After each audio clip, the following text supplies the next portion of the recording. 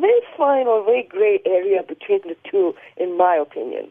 I think that when you actually talk about asking somebody to step down, you're actually asking them to do so because you don't really have certain levels of confidence in their ability to perform or their ability, what they're doing. So I'm not sure how the two are distinguishable in terms of what the SGU are saying.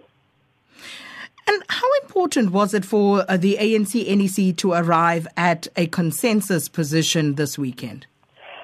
Very much so, Sakina, because I think, listening to the press briefing yesterday afternoon, one got the impression, especially me, I got the impression that they were basically scrambling within this NEC to create a sense of unity, to create a sense of, that there was a sense of less fragmentation, more consensus. And I think this in itself is a demonstration of what's happening within the party, within the actual higher level of the party, is that within that higher level of the party, there's so much of to-ing and fro-ing. There's so much of fragmentation between the two. So in a sense, what's happening here is that they're trying to present a consensus, a unified voice, but at the same time, just listening and trying to pull out the nuances from that press briefing, you can see the constant emphasis on certain things shows that there's very little in terms of what's going on in holding it together at the NEC.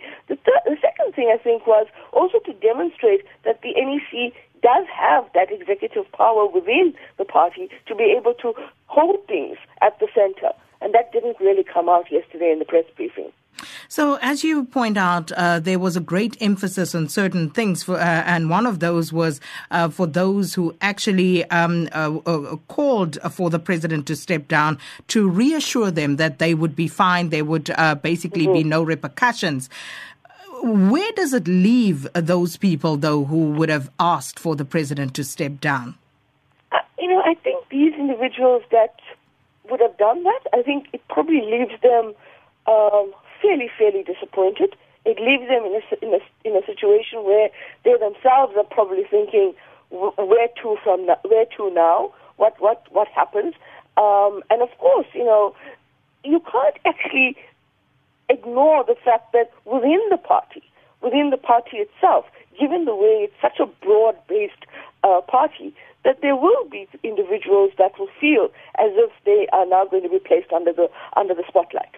And I think once you've made your voice heard in a particular way, and once you've actually put certain issues on the table that were perhaps not necessarily issues that others wanted onto a table, onto an agenda, you may find that these individuals will probably start feeling a little bit squeezed.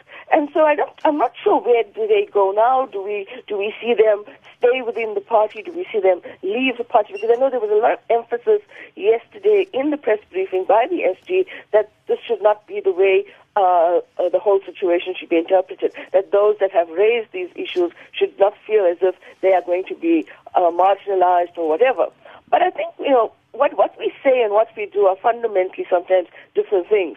And so it's going to be very interesting to see in terms of as we move towards the January 8th statement, the last NEC meeting of the year in December, and then, of course, moving to next year's policy conference. What kinds of issues, what kinds of messaging comes out of the party? And just finally, Sanusha, now that the ANC have now internally discussed this matter, the calls for the president to step down, are we likely to see a shift in what's going to happen in Parliament and if there is another parliamentary motion brought in this regard? Because I see the EFF, they've applied to the National Assembly Speaker, Baleka Mbete, for an urgent vote of no confidence once again against President Zuma. Yeah, well, Sakina, technically speaking, the Parliament is supposed to not be influenced by the party, technically speaking. And of course, it's not supposed to actually be influenced in terms of how we define the separation of powers. So, if the EFF wants has done this, and the EFF wants to then apply this in terms of its own so-called mandate as an opposition party in Parliament, then it has the right to do so. And I'm not 100% sure, but I think that in terms of the actual process, they'll probably have to go through the way in which the process evolves and so forth. Whether this will then be kind of cut short or whether there'll be the relevant attention given to it in Parliament, etc., I think will be something that we have to ask a look at and see how it unfolds. But I think, in my opinion, it should not be that way. Technically, it should not. How the MPs and how the parliamentarians respond to it, I think, is going to be very interesting.